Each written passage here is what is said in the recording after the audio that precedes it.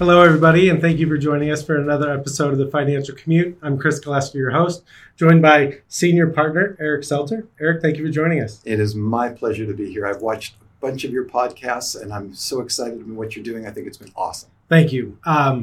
If we can, in a condensed version, tell people what's going on in the world, how it affects them, and what they can do about it, I think we can empower more investors. So I'm excited. That's our philosophy. So we're here to talk about legacy planning, a topic that you have a lot of experience with, not only for yourself, but in dealing with clients. So let's talk a little bit about legacy planning, because there's only two things that are certain in life: death and taxes.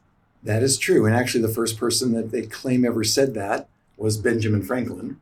Though I did a little research, and evidently some actor said it in some play earlier. But if you death and taxes, I do have a third one. I will never be a fashion icon. I'm willing to accept that, but so be it. But I did see the other day a cartoon that was a picture, I'll call it the Grim Reaper or Death, with his staff and the black hood. And he's sitting at a desk behind, and this big man sitting there, and up in the wall it says IRS audits. And the caption is, I guess this was inevitable. So it's true. Those are the two things for sure that are inevitable. So when it comes to, they are inevitable. When it comes to legacy planning, you've had to do this a few times for yourself. You've built and sold a couple of businesses, and you also experience with clients. I mean, tell us a little bit about your story and how you go about with regards to legacy planning. Well, mine does start back probably 1996 when I had sold my business to a Goldman-backed company. And back then, tax rates were quite high. And we're looking at saying we're going to lose about half of the money. And that seemed kind of crazy. So we ended up using one planning tool, of which there were many. The wealth or transfer tax was? Yes, well, the capital gains tax. Oh, capital gains. Capital gains tax was at that time, I think 30 or 35% plus the state plus tax. The state, okay. So you were losing almost half. Yeah. And so we made the decision to use a charitable remainder trust, or a CRT. Yeah. And that basically allowed us, without getting into the weeds, it allowed us to put our stock into the trust, and then you don't pay any taxes because it's a charitable trust. And then we only paid taxes as we took money out. The problem was that if I did that and my wife and I passed away the next day, all that money would go to charity and my children would get nothing. So now we had to start making a decision about our legacy. Did we want our children to have money? Did we care about that? They were younger at the time. So we made the decision to do that, but then we solved that problem by getting an ILIT, an irrevocable life insurance trust. Yeah. And we bought life insurance so the kids would get something, God forbid, if we died a little earlier. Okay, so you had kind of like a two-step process. And, one, how do we minimize the tax impact of today? But then number two, what are some other options that we can take advantage of so that way we can take care of my kids? So it had to be a little bit more complex. It did. It needed, and that's not even the most complex type of plan. Yeah. But I tend to find today that clients are kind of in one of three camps. Mm-hmm. They're either saying to themselves, I've got one client in particular who's always said it, I'd like to be on my deathbed, write my last check to the IRS and have it bounce. Yeah, that's what my dad says. Does he? Yeah. I mean, I get it. I mean, my father, may he rest in peace, really hated the idea of paying, particularly estate taxes. Yeah. He didn't mind paying income taxes. The next one is that one of my very first clients, when I joined Morton Wealth, had basically said, I want to help my kids something now. I want to get some enjoyment out of them. I want to watch them. So, for example, one of his kids bought a house, so he bought the landscaping for them. So he said, I'm going to kind of be able to do that and help them along the way, and I'll try to leave them some money later. And then, of course, the last one is a little bit of a hybrid where you say, well, I want to make sure I'm taken care of, but at the same token, I'd love to leave my kids some money. So it just depends. It's a very, very personal choice. And I'm going to say that word probably a number of times during our discussion here because it's so personal. Yeah, it is. And there's a Warren Buffett quote, leave your children enough to where they can do anything, but don't leave them so much that they can do nothing. Correct. Something along. Or that they don't do anything at all. Or they don't all. do anything at all. Right. Yeah. And all his billions are basically going to charity. I mean, his kids will run a foundation for it. But, I mean, they've made money on their own and he's given them some Berkshire stock. But overall, he's saying this money, you guys need to be your own people in the world. Yeah.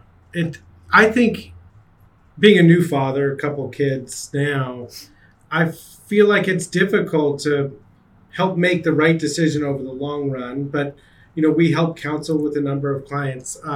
Between those three options, how do you sort of navigate that? I mean, where do you go from there? Well, for us here at Morton Wealth, what we basically need to do is we need to act as facilitators. Particularly the advisors need to be a facilitator. Yeah. It's not only do we need to know our clients along those lines, but we need to have those kinds of open discussions about it.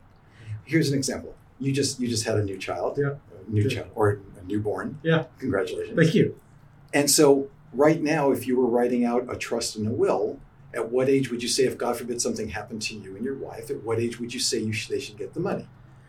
Yeah, we actually had to create that when our first daughter was born almost 3 years ago, and I'd have to double check, but I think it was around age 30 that they first had access to a large lump sum if something were to happen to us.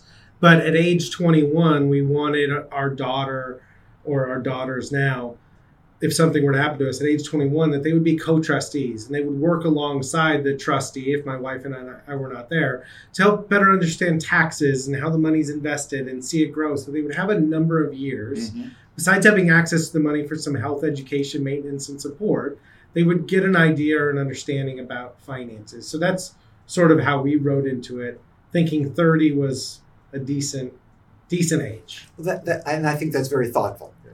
For example, my son, who had their first child 20 months ago, my third grandchild for the record, he's finally doing his trust because I kept saying to him, you got to do this. The shoemaker needs to get his children some shoes. Yeah.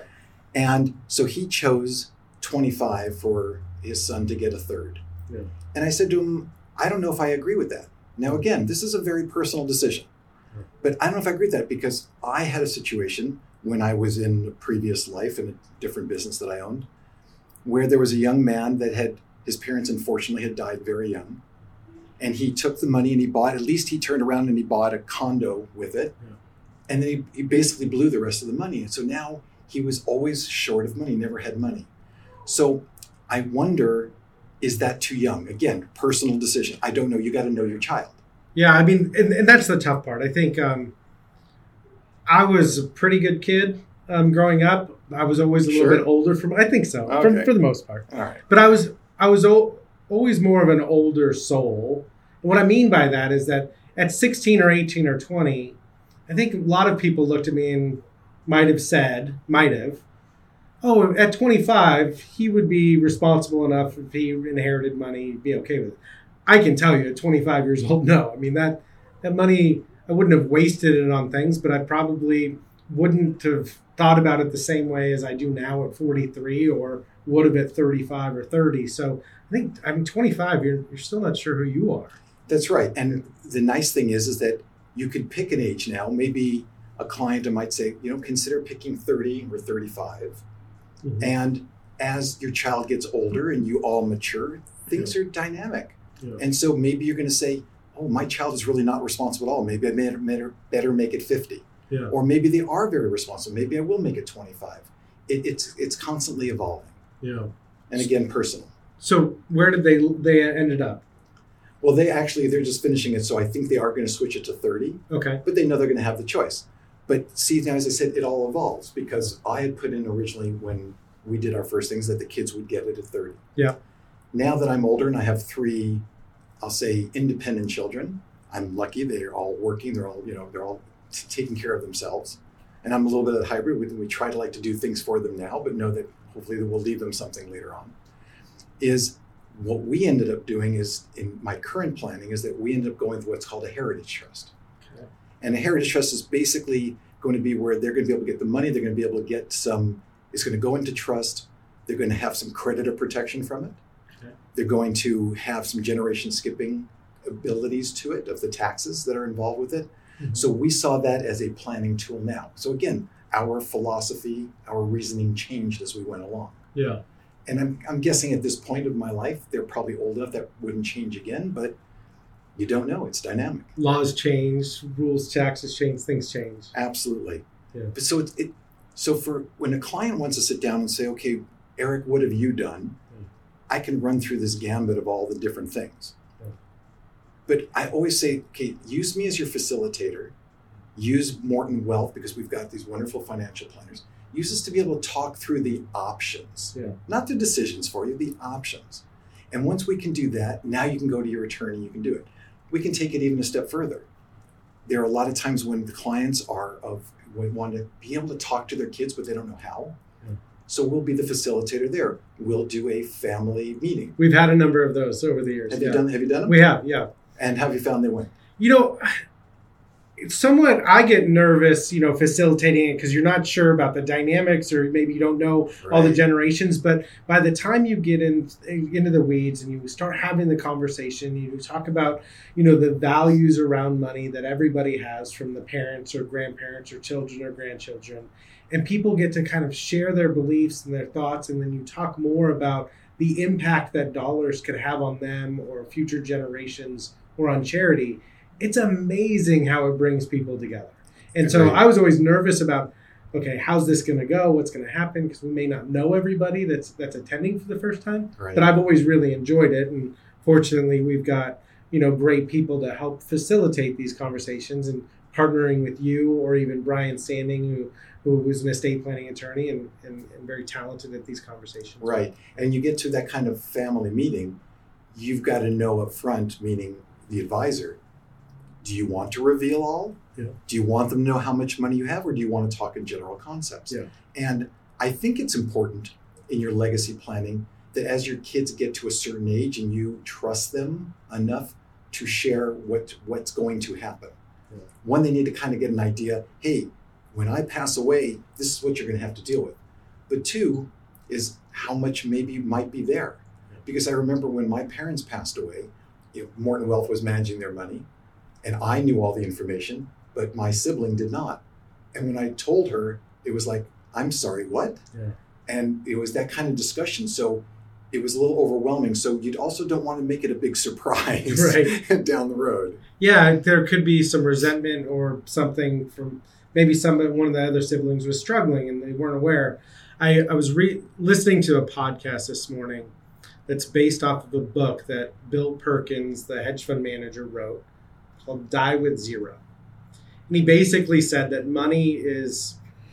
there's infinite possibilities for money, but when you're born, money's worthless, and your last days of your life, money's worthless because you check to the IRS. Can't do anything with it. But there's this time in your life where health, wellness, and money, there's an optimal curve for it.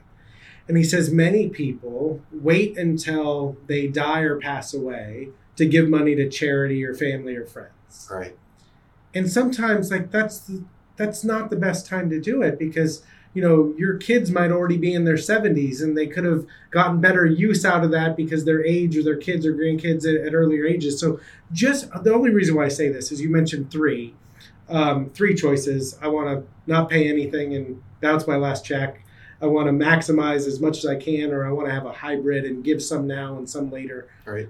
Don't do what your friends do. Do what you think is right. Absolutely. Yeah.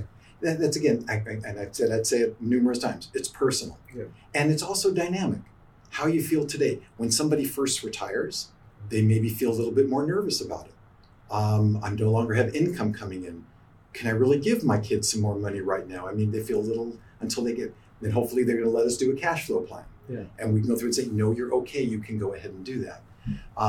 But also, don't be afraid to face that it's going to happen. Right. When on the Grim Reaper. Yeah. The inevitable. Yeah. Don't be afraid that you're going to have to deal with it. I actually have a couple of clients that didn't have trusts and wills. And I would be begging them, you've got to have something here to at least take care of it. Right. Eric, thank you for joining us today.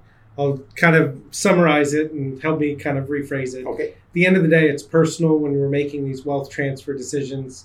You've got a few options that are available to you in terms of giving now versus giving later versus a hybrid or trying to maximize your life and not give anything at all. Right. But flexibility is really key.